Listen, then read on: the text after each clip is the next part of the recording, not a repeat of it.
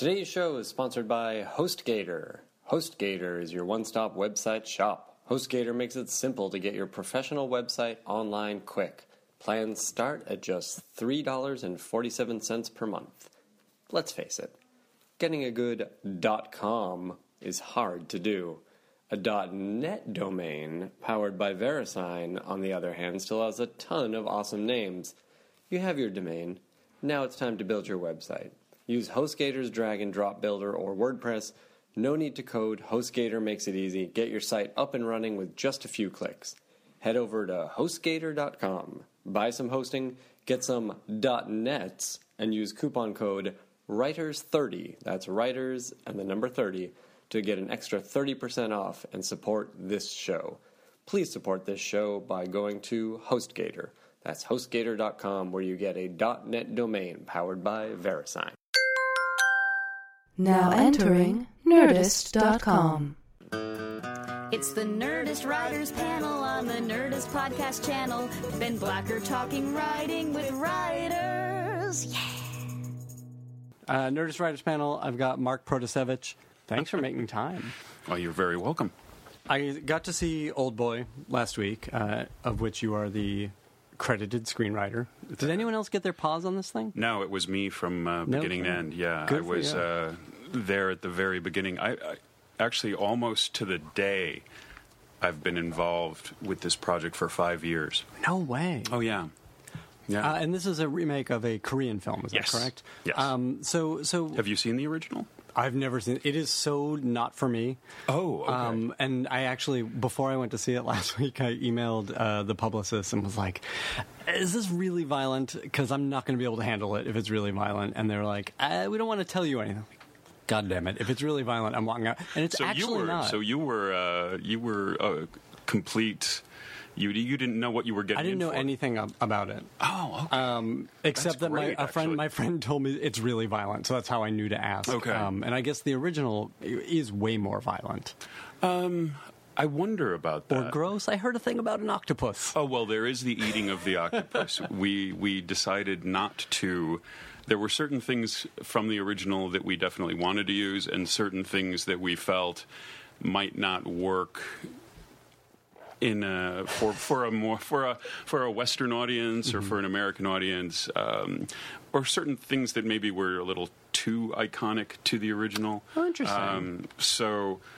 And other aspects that we definitely did want to use, but the eating of the octopus was one we decided not to go for. Although we do we do pay a little homage to it in the film. Yes. And I have to say, like I was braced for the worst, and it actually went down very easily. Oh, okay. The whole okay. movie. I mean, there are definitely some violent moments in it, but I think it definitely plays more as a suspense thriller. Yes, it's psychologically super disturbing. Yes, good. That's good to hear. Then I've done my job. Yeah, it's been with me for a week. I'm not happy about it. So tell me, so having been with this the whole way, right. Did you bring this to the studio, to the producers, and say this is something I want to do? No, I can give you the whole history of it. I'm curious to know. The Roy Lee, one of the producers, acquired the remake rights to the original. No relation to Spike? No relation to Spike. No relation to Spike. Roy does a lot of business in Southeast Asia and Asia, period, in terms of acquiring rights to films made there. And he acquired the rights to Old Boy, I think, about 7 years ago. And at one point, shortly after he acquired them, the first time I had heard about an Old Boy remake was I had read something about Justin Lin doing it, and possibly that Samuel L. Jackson, who's actually in our movie, was possibly considered as a lead. Also, Nick Cage, I think, expressed some interest at one point. And that version never really went anywhere. And the project languished for a little bit. My involvement about 5 years ago came when I was at home and I got a call from Will Smith's assistant saying, Will's going to call you in about a half hour. Will you be around? And I go, yeah. I don't know if I can. But the thing is, I worked with Will on I Am Legend. And so Will's actually always been very supportive, and he and I got to know each other pretty well during the writing of various drafts on I Am Legend. And he's always been interested in us doing something again together. And so about a half hour after that initial call, I get a call from Will saying, hey, I want you to write my next movie. It's a remake of Old Boy. And the only thing is you have to come out and meet the director. And I go, okay. And he goes, the director's Steven Spielberg. That's right. I remember reading this. And so that's not a call you get every day in my line of work. And so 2 days later, I said, okay, that's not something I'm not gonna turn down that meeting.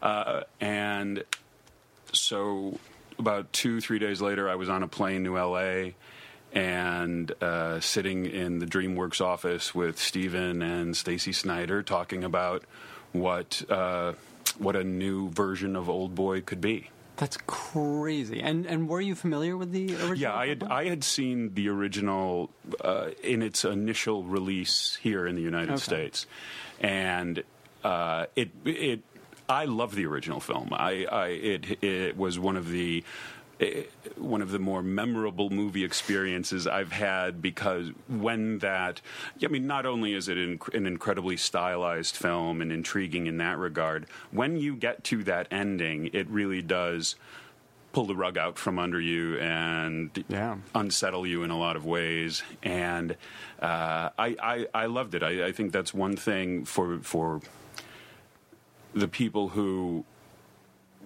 have a very devoted feeling toward the original. I would like them to know that I love it just as much as they do, and wanted to approach this version with as much honor and integrity as possible. But it's an interesting thing doing that translation. I mean, you're going in to meet with Spielberg to basically pitch your take on this, right? Like, what does a remake bring? Right. Well, that initial meeting was more of, you're just sort of getting a sense of each other and getting a sense of point of view. But one of the things that I did when I met with Steven was bring in the original Japanese manga. Because he was unaware of that. He had, and actually, when I saw the original film, I was unaware that it had been based on, just this series of Japanese graphic novels. And when I got that call from Will, I said, the first thing I should do is read the original source material that the Korean filmmakers based their film on. So I read all of those, and that was interesting in and of itself, because it's very different from the film. The basic premise is the same. A man being locked up for, I think it's 15 years or 10 years or 15 years in the original manga. I can't remember exactly. I think maybe 15, like the original film. Ours is a little longer. But there are definitely some ideas in there that I think influenced our version that weren't used in the original. But I talked to Steven about that. We talked about the controversial aspects that we would probably face when we talked about the controversial aspects we would face, probably from a public that was unaware of the source material of the original film. What was, I'm curious about, I think all that stuff was handled really deftly in the film. What were those conversations like? Well, especially then, I mean, Spielberg is not known to be this kind of director. And, we had I think 3 meetings together at the very beginning of this project. And at one point he said that he wanted to go for it. He did not want to, because the prediction was when it got announced, I think the expectation is that somehow we would dilute the story, we would make it more palatable, more acceptable. We wouldn't go to the dark places that the original went to. And he wanted to go there. To his credit, he wanted to go there. I remember him saying that, his son was a big fan of the original film, and his son essentially said to him, if you don't go for this, I'll never speak to you again. Something along those lines. He certainly getting a fan's perspective of the film. Right. So so we talked about that. Now I don't know if Stephen ever had those conversations with Will about going there. I don't. But it ultimately became a moot point because after about a year of trying to negotiate deals, the whole thing fell apart. Wow. And which is, this is the feature industry. This is how these things go. 5 years is not unusual for a gestation period. I Am Legend took over 10. Yeah, we'll get to that. Okay. But during that time, during that year when all the negotiations were going on, I wrote on spec like a 35 page very detailed treatment of That's what cool. I thought what the movie could be. I mean, I always work from a treatment, but this one was probably a little even more detailed than others. And who is that treatment for? Is it for the studio? It's generally for it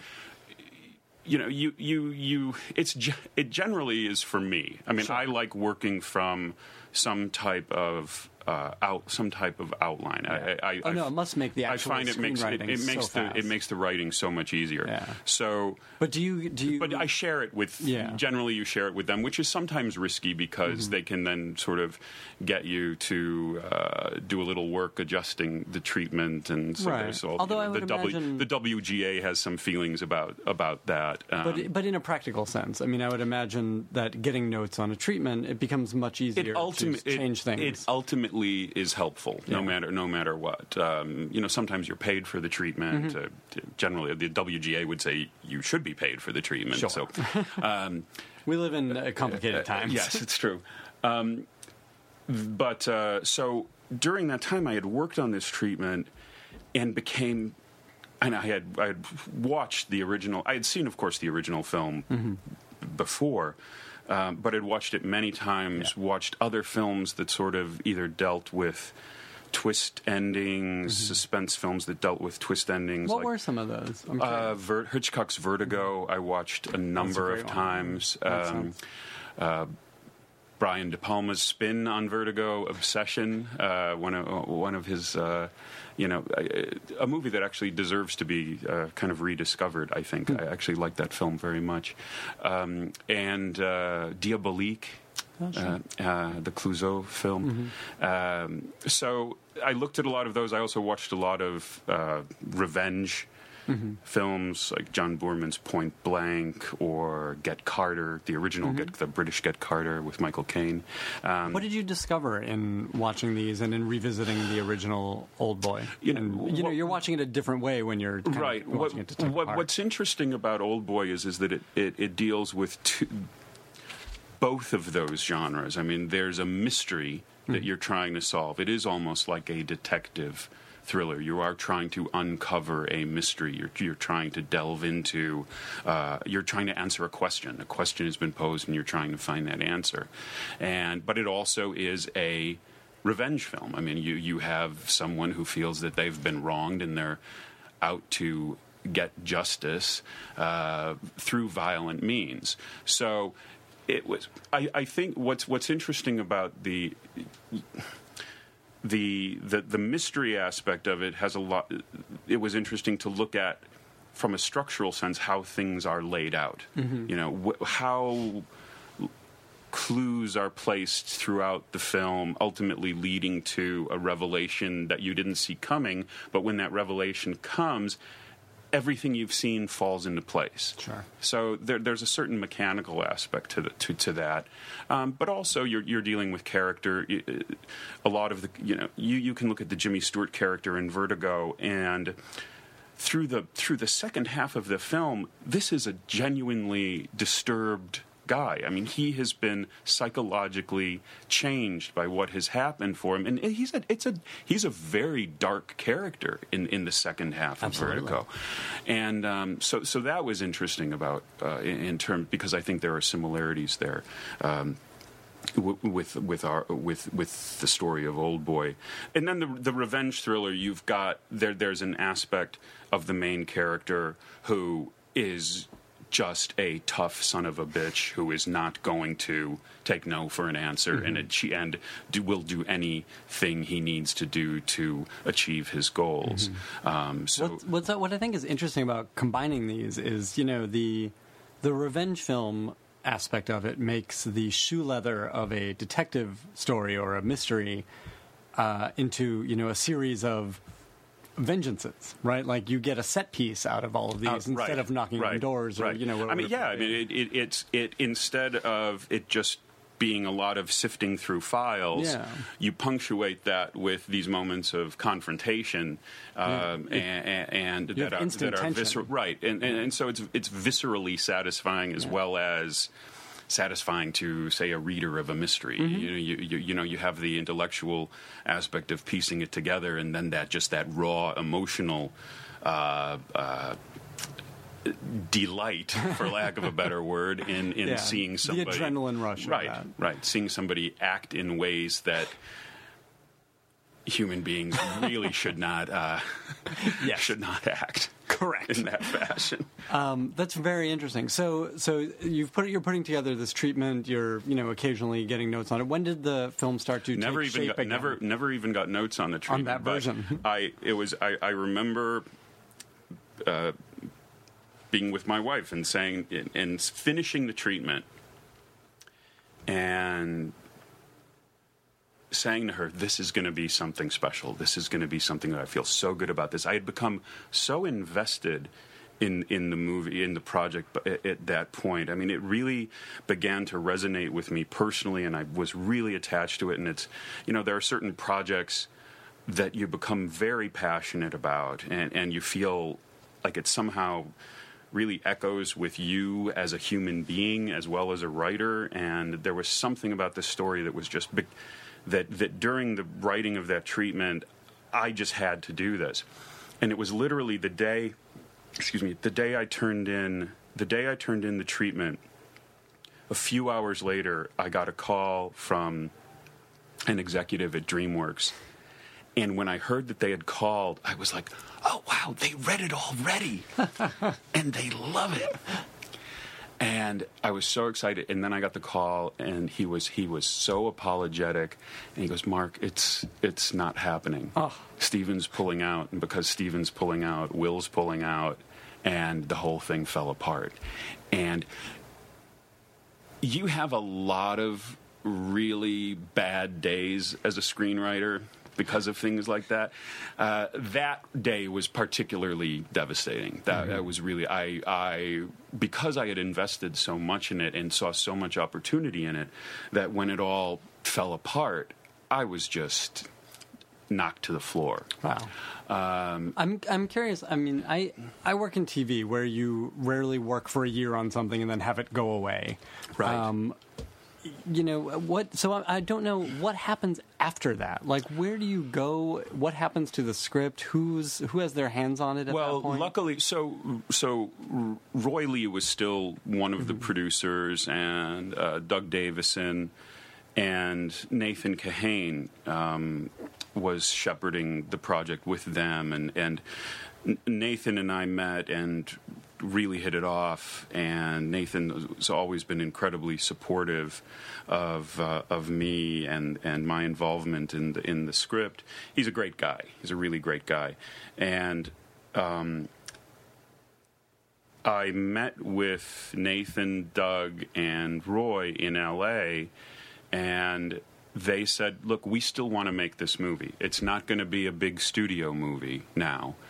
It essentially was being done independently, and So it was only a DreamWorks picture because Spielberg of was Spielberg's part of it. involvement, right?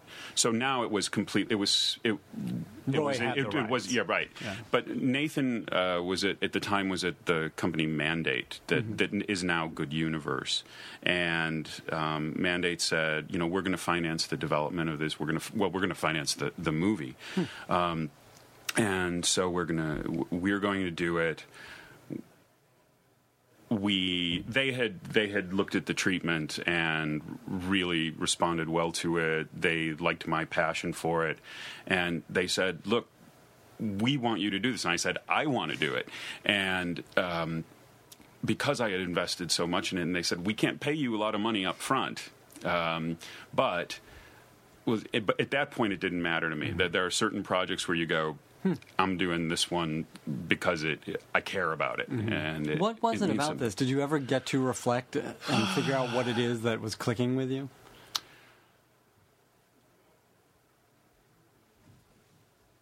I respond well to stories about individuals going through almost like an extreme form of transformation.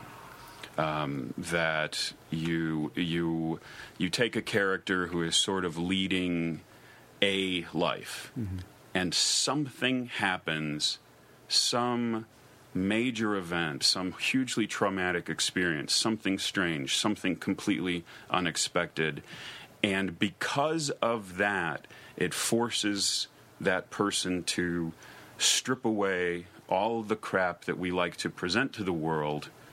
And as I'm this kind of person, when in reality you're dealing with all sorts of personal issues, everybody's got their own pain, everybody's got their own fear, everyone's got their own vulnerabilities, and these are the things that we don't like to let the world know.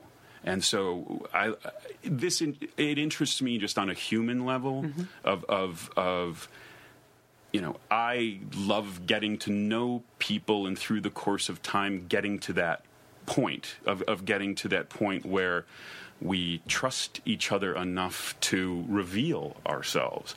So that interests me just as a human being and somebody who's been in therapy for many, many years. And sort of uncovering the truth about yourself. And a story like this lets you deal with a character who is uncovering truths about himself. Yeah. So it was really intriguing subject matter to me on a very human level. I mean, I'm very fascinated by psychology. I'm very intrigued by how people work, and deep down. It also, in a way, is a transcendent story. It's about almost, in a way, also spiritual transformation. And that, I'm not a religious person, but I'm interested in people trying to achieve something on a higher level. And the first two words I wrote down in writing notes about this script were redemption and revenge. And those are contradictory concepts, really, because seeking redemption is a very honorable thing. It's a noble pursuit. You're asking for forgiveness for people. You're trying to make amends about your past. You're striving to be something better. But pursuing revenge generally is you're fueling a fire in yourself that is not the best aspect or the best thing for your soul. And that's why generally most revenge stories end on a note of, was this all worth it? There's another film that I looked at, a Western called Nevada Smith, Steve McQueen Western, where, he's hell-bent on seeking out the men who killed his parents. And by the end of the movie, he reaches this moment of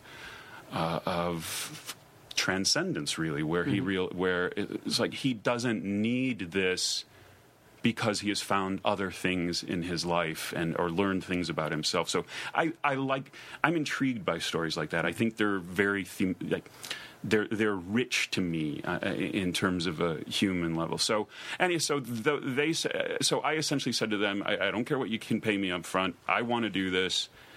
And they said, great. And I said, but one thing, I go, if you like what I do, if you like my first draft, if we work well together, if you guys like what I do, I want to be a co-producer on the movie, and I want to be involved as much as I possibly can during the course of production, and that's the way it worked out. I mean, they were incredibly supportive. Luckily, they liked the first draft, and then we got to a point where, we had the script, and I was on the set every day during production. I was going to ask. So yeah. do you? I mean, you've worked on a number of movies at this time. Have you had that experience where you are just the writer? Only once before. Really? On the first, I was spoiled on the first, the first movie that I sold, and the first one that got made, The Cell, the Jennifer Lopez. And that's where they did let you be on set. Yeah. I was there. I was involved in that as much as I was this, and I love that process. I mean, sure. I think some writers are happy to be the script doctor who comes in here and there, and right. I have a naive part of me that every project I take, I want to be the guy from the beginning to the end. It's like I often tell people, it's sort of like, writers are like pitchers in baseball. And my goal is every time I go out as a starter is to pitch a no-hitter and be there all nine innings through the whole thing. And but the reality of it is you're going to be taken out in the 6th or 7th, and there's going to be 3 or 4 guys after you. Sure. Almost every other project I've worked on, that's been the situation. Which is sort of I'm one of the relievers. I mean, right. That's an aspect too. There are a few projects that there were existing scripts that I'm then coming in, and so but this one and The Cell were the ones that I was in it from the very beginning. It's a long haul. How did it start to get rolling again, and then how many rewrites were you doing once it was? Well, the most extensive rewrite process that I went to was working with Nathan and the producers for about a year before anybody was attached to it. So we were very much intent on trying to get as strong a draft as possible to then present to actors and directors to see if they would be interested in doing the film. That's so smart. I mean, that's it was great because I think the worst thing you can do is sort of go out to the creative community with something that's not fully realized. Absolutely. And so they were also incredibly supportive of whoever they were talking to in terms of directors or actors, saying, we want to make this script. We're not looking we're not looking to reinvent the wheel here. Wow. So we want to make that. But of course. But then so there were a number of actors and directors who looked at the script. The response was always very good about the script. There were quite a few directors who were just reticent about remaking a film they liked very much and admired very much. So I understand that. But then Spike was actually looking for material. He wanted to do he wanted to see what was out there, what scripts were out there. He was looking to do something not of his own. He was looking to do something more of a studio project. Interesting. But you get involved with someone like Spike Lee, who is himself an accomplished writer. What is that first chat with him like? Well, this is something that I really respect Spike for and will be thankful for. A natural assumption would be, if you have a director who's a writer, that they're going to say, well, I want to do a version of the script. Which we've seen, of course, plenty of times. But the thing about Spike was he liked the script. That's great. And I've come to believe, and I mean, I suppose you'd have to ask him. I feel that because he's a writer, he respects writers and he understands the process. That makes sense. And in his mind, it's like, okay, I'm the director on this one. I'm going to work with the writer. We met in New York, went out for breakfast, and sort of just did all the sort of getting to know you kind of stuff. And then we went up to his office at NYU and sat in his office and watched the original film together. And we had both seen it, of course, before, but we sat and watched the film and talked about sort of philosophical approach to what our version would be, and then we went through my script. And I would have to, one of the things that's satisfying for me is that draft that he read and that we went through is in so many ways what you see on screen in the film. So I mean, of course, the changes made were primarily in specific scenes, dialogue changes or that's scenes so cut. micro. It's micro. There was no. There was nothing major. Right. Changed. This character doesn't work or whatever. Yeah. It was very. Yeah, no. I mean, it's very satisfying as a screenwriter when that happens. Sure. And then you were on set every day as well. How soon after Spike got involved? It was probably about a year. Okay. It was probably about a year from when he came on to which makes sense. To when we actually started shooting. And then it was we were in New Orleans for it wasn't a. I think we were 10 or 12 weeks. And how was that experience of being on set? I can't imagine there were rewrites on the fly. No, after having the script for so many right. years. Little things here and there. Right. If it was, it would be that there might be like Lizzie and Josh Spike might have them improvise, and something interesting might come up in one of those improvisations, and so then like some take one of that. Yeah, that was a good line, and so putting that, I would then incorporate that into the script. So just little things like that, or little are there any scenes we could cut? To save a day, save half a day of shooting, or something like that. So it was that kind of work at that point, and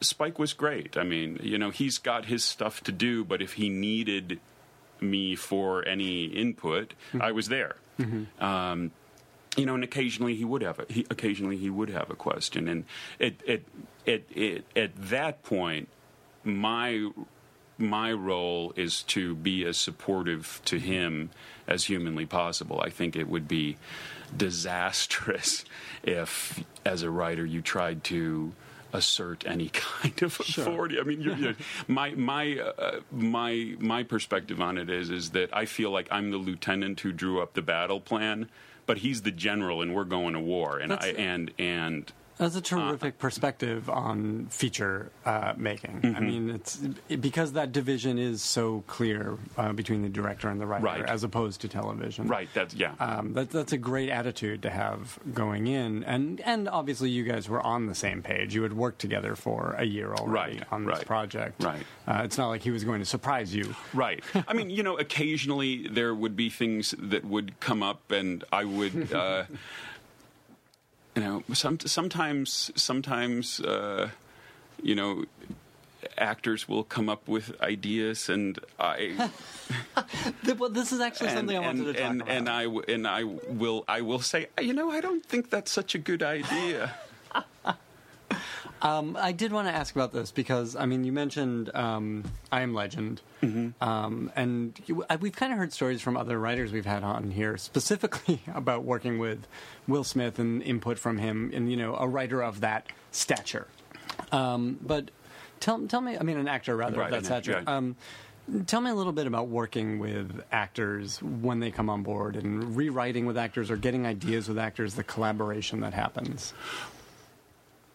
Well, I think it really depends on the actor. Sure. Tell me about when it goes well. When it goes well, like I'll never forget someone I have tremendous respect for is Vincent D'Onofrio, and it was during the shooting of The Cell, and Vincent essentially said to me, "Mark, it's the actor's job to make the script work. It's not the actor's job to reinvent the script." And so he looked at it from a place of, I've got to find a way to make what is here on the page work.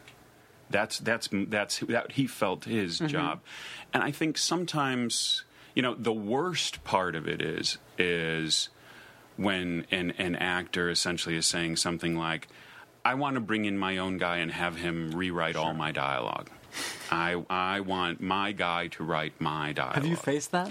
Okay, a couple of times, and I will take the fifth on any specific. But that's specific so mentions. strange. I mean, absolutely sure. There is a guy who knows the way that you want to speak in this movie. You, as an actor, want to speak in this movie. But this movie has been somebody else's project, right? And in your case, and sometimes, and the thing, if you start looking at it on that micro level, is like, okay, how can I make my character stand out more, or be a little more?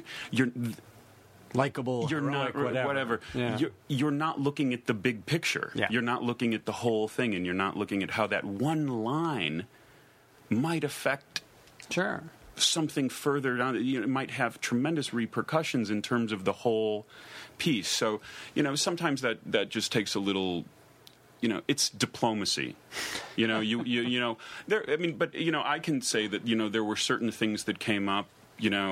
Ideas from Josh or ideas from Lizzie that were really solid, and were and so you take those ideas and then rewrite the scene, incorporating the ideas, but maintaining the integrity of what you've got there. It could be just a few lines here and there, a few words here and there, but you want to be supportive of them as actors, but you also have to make sure that the integrity of the script isn't being compromised. And I will say, I mean, Brolin and Olsen specifically strike me as very intuitive actors. Like, these are actors. These are not movie stars. Right. They're in the dirt. You're 100% right there. So I can see where that collaboration would be valuable. Yeah. I want to talk just briefly about I Am Legend. 8 years in development, is that what you said? Probably 10. That's unbelievable. I mean, Probably obviously 10. This is a story that's been remade a number of times, and there were big expectations for this version of it. When did you come on board? It was shortly after I had written The Cell, and The Cell sold as a spec script, and then when your agent will then use your spec script as a calling card for writing assignments. And I remember going into Warner Brothers and sitting down with Lorenzo de Bonaventura, now big producer Lorenzo, my old friend Lorenzo. And Lorenzo was a VP at the time at the studio, soon to be president of the studio. And sat down with Lorenzo, and he said, I loved the script for The Cell. I'd love for you to write something here. I want to talk to you about 3 projects. The first one is I Am Legend. And I said, we don't need to talk about the other 2. No way. Yeah. Wow. And because I loved the book. The Omega Man was a huge favorite of mine as a kid when I first saw the Omega Man at a drive-in. No way. Yeah. That's a great movie. My older sister. Yeah, it's a lot of fun. Having such affection for the source material, I mean, I guess it's kind of the same thing as you had with Old Boy, but like, you had to be somewhat nervous about approaching it and figuring out what your take is. I think part of the helpful thing with I Am Legend was, it had been there. There's The Last Man on Earth. Then there was the Omega Man, which definitely took some liberties with the original story, and the thing about, I love the Matheson book, and I'll still run into people who go, oh, well, you weren't faithful to the book, and that's such a great book. the thing about the book is if you go back and look at it, and I love the book, but the book is so much of the book takes place inside Neville's head. There's a lot of ideas in that book, and if you sort of boil down the actual action, it's very limited. Actually, like The Last Man on Earth is actually a fairly faithful adaptation of that story. In that it's incredibly slow. I mean, it's a great movie, but it's incredibly slow. And so, you know, my feeling always in that regard is yeah, but you know, and also it's going to be an expensive movie. You're dealing with, you know, you want it to be competitive in a in the marketplace. So. Also, I think in a certain sense, in some, you know, there are always going to be people who feel like, in terms of adapting a book, you have to be completely reverent to the source material. Yes, slavish devotion to the source material. In this case, I think in Old Boy's case, we're dealing with people who are slavishly devoted to the original film and feel almost like it's a religious totem that the idea of copying of doing a different version of that is somehow blasphemous. There's no arguing with the zealots, and I respect that. I understand that. I mean, there are certain films that I think if I heard they were remaking, it would upset me. But I think. But you still, I mean, listen, fans, you still have that original thing. You know, it doesn't go anywhere. That's what I always say. That's what I always say. That it's not like our film is somehow going to erase the original. Exactly. It will always exist. You'll always have it, and you will always have that experience of seeing it for the first time. And so. But in both cases, I could look at I Am Legend and Old Boy, and at a certain point, just creatively, you have to put blinders on. You have to look at this in a way, trick yourself into saying, I'm writing this for the first time. I'm telling this story as if I'm telling this story to people who've never heard it before.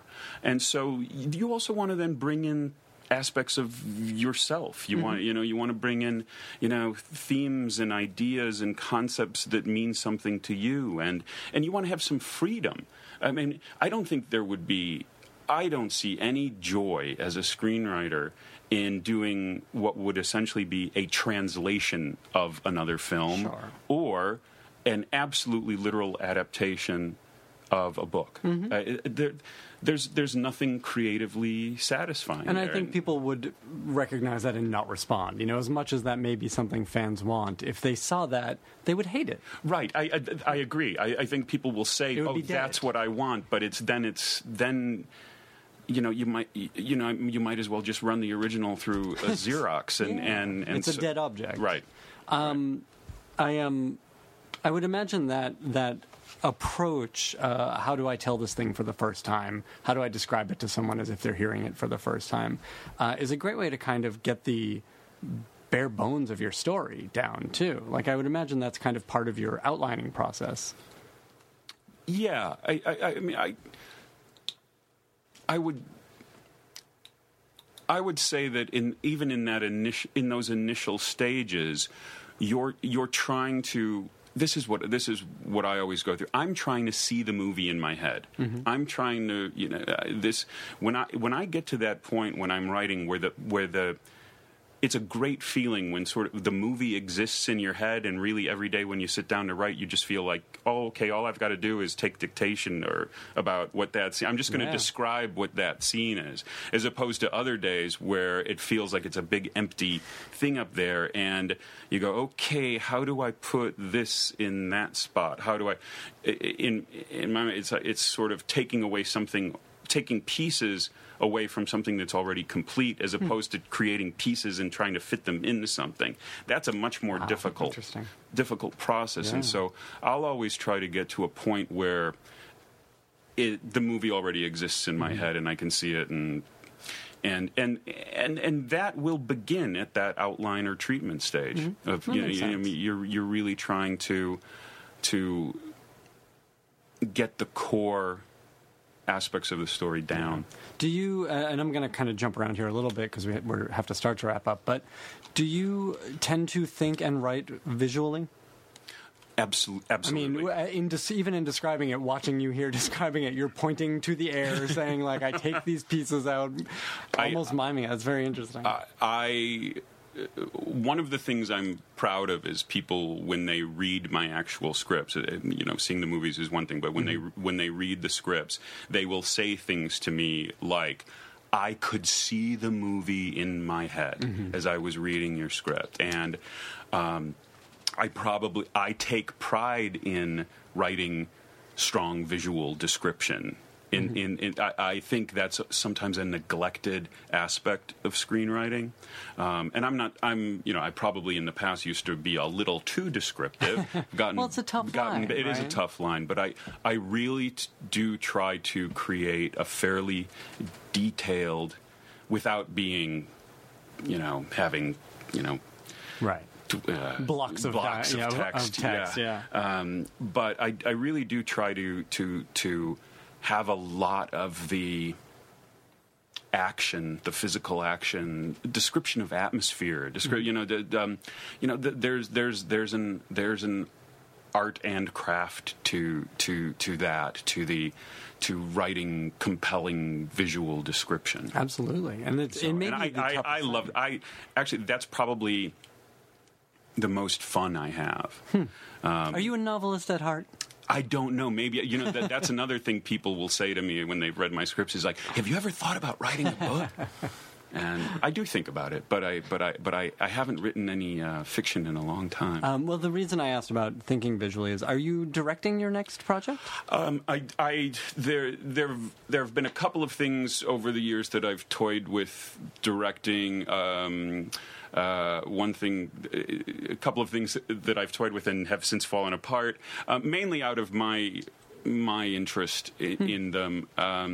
But it's definitely something I'm thinking of doing in the next couple of years. Cool. And what I think the decision that I made in regard to those other projects is that I'd love it to be an original idea. And so, that'd be great. So I've got something I'm you're toying with. All right. That I'm working on. All right. Let me ask you, we get this question a lot, so I want to make sure to get it in, but you live in New York? I actually live on Cape Cod in Massachusetts now. No kidding. Yep. My wife's family is there. So. I'm from Boston. Oh, yeah. Oh, okay, cool. Where do you live on the Cape? In Provincetown. No way. Yeah, my wife's family. Year-round? Year-round. It must be crazy. You must be like The Shining there in winter. It is. What the population goes from something like 50,000 in the summer to 5,000 in the winter. Yeah, no, my wife and I were there this summer saying, what if we lived here year-round? What would happen? Now, her family's been there since the 1930s. No way. Yeah. That must be a great place to live. It's beautiful. Yeah, it's beautiful. It really is. I reached a point where I kind of had enough of living in cities. I grew up in Chicago, and then I lived in LA for a long time, and just reached a point where I think I wanted something a little more rural. Well, this is my question. I mean, and again, we get this all the time. And for feature writing, it's very different, I think, from television writing. But do you have to live in New York or LA to break in? I think to break in, you do. I do think at the beginning, there are. You want to be available for meetings. You want to be, if somebody wants to be, especially if you're starting out and people want to get to know you, if people want to meet you, if people maybe, can you come over and talk about this? But, you want to be available for that. I think I'm lucky in that I had established myself at a certain point, where people wanted to work with me, and so my living away wasn't a hindrance.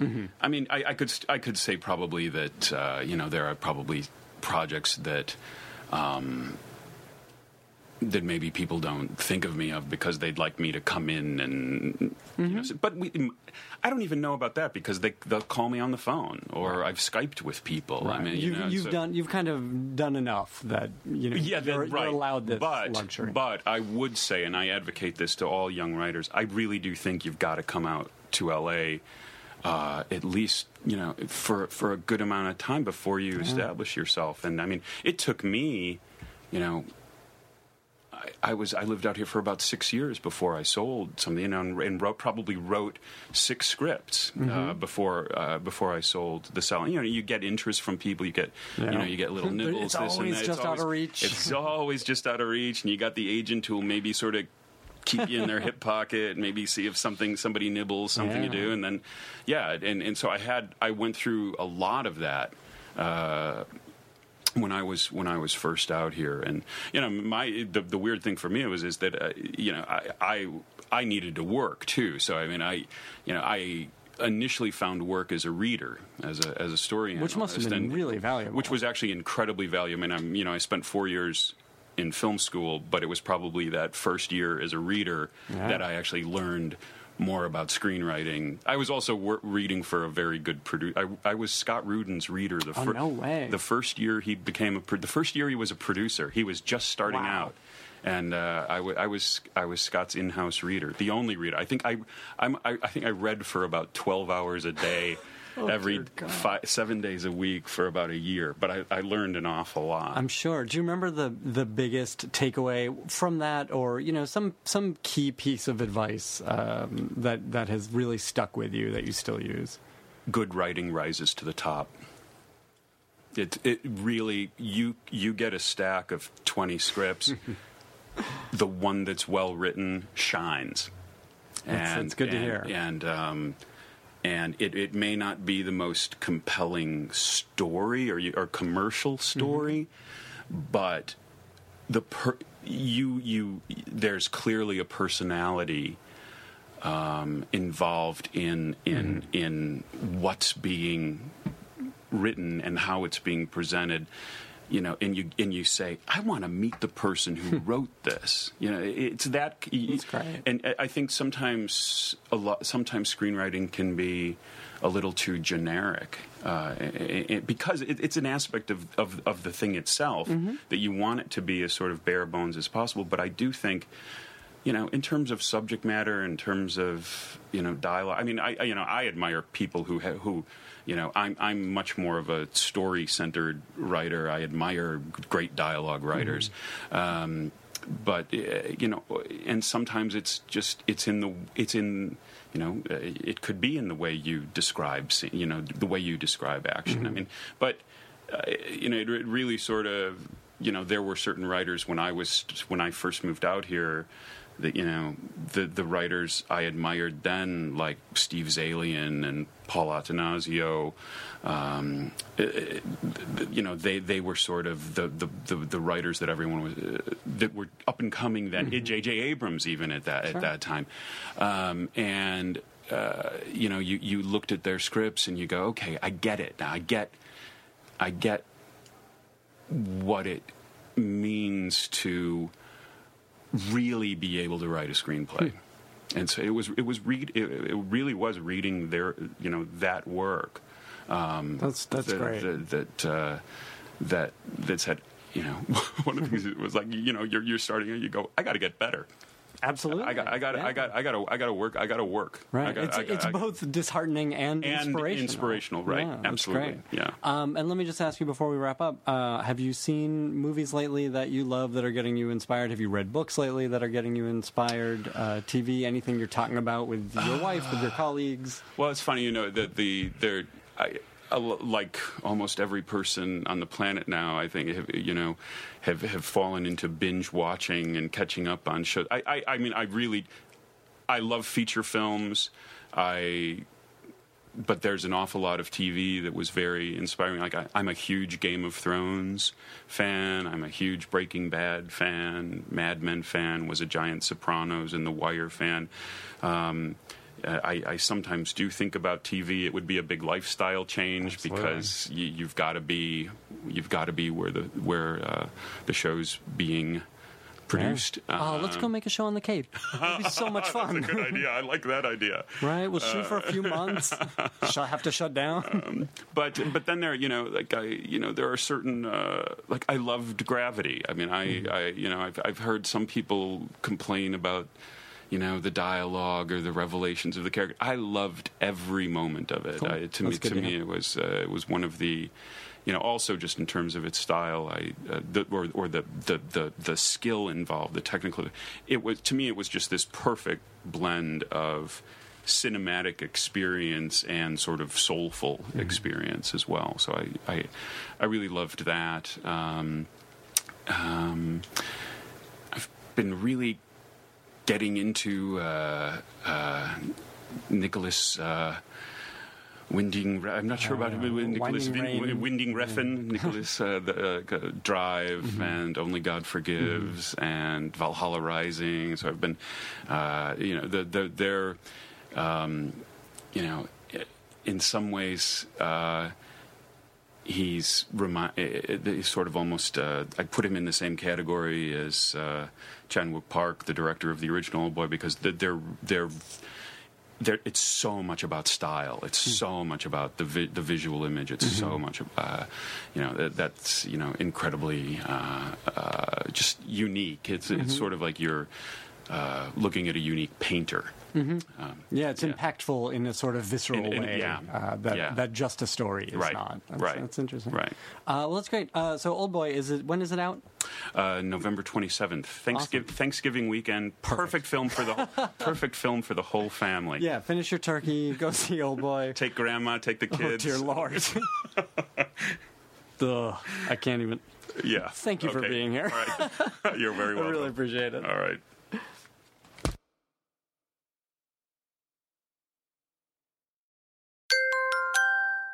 Now leaving Nerdist.com.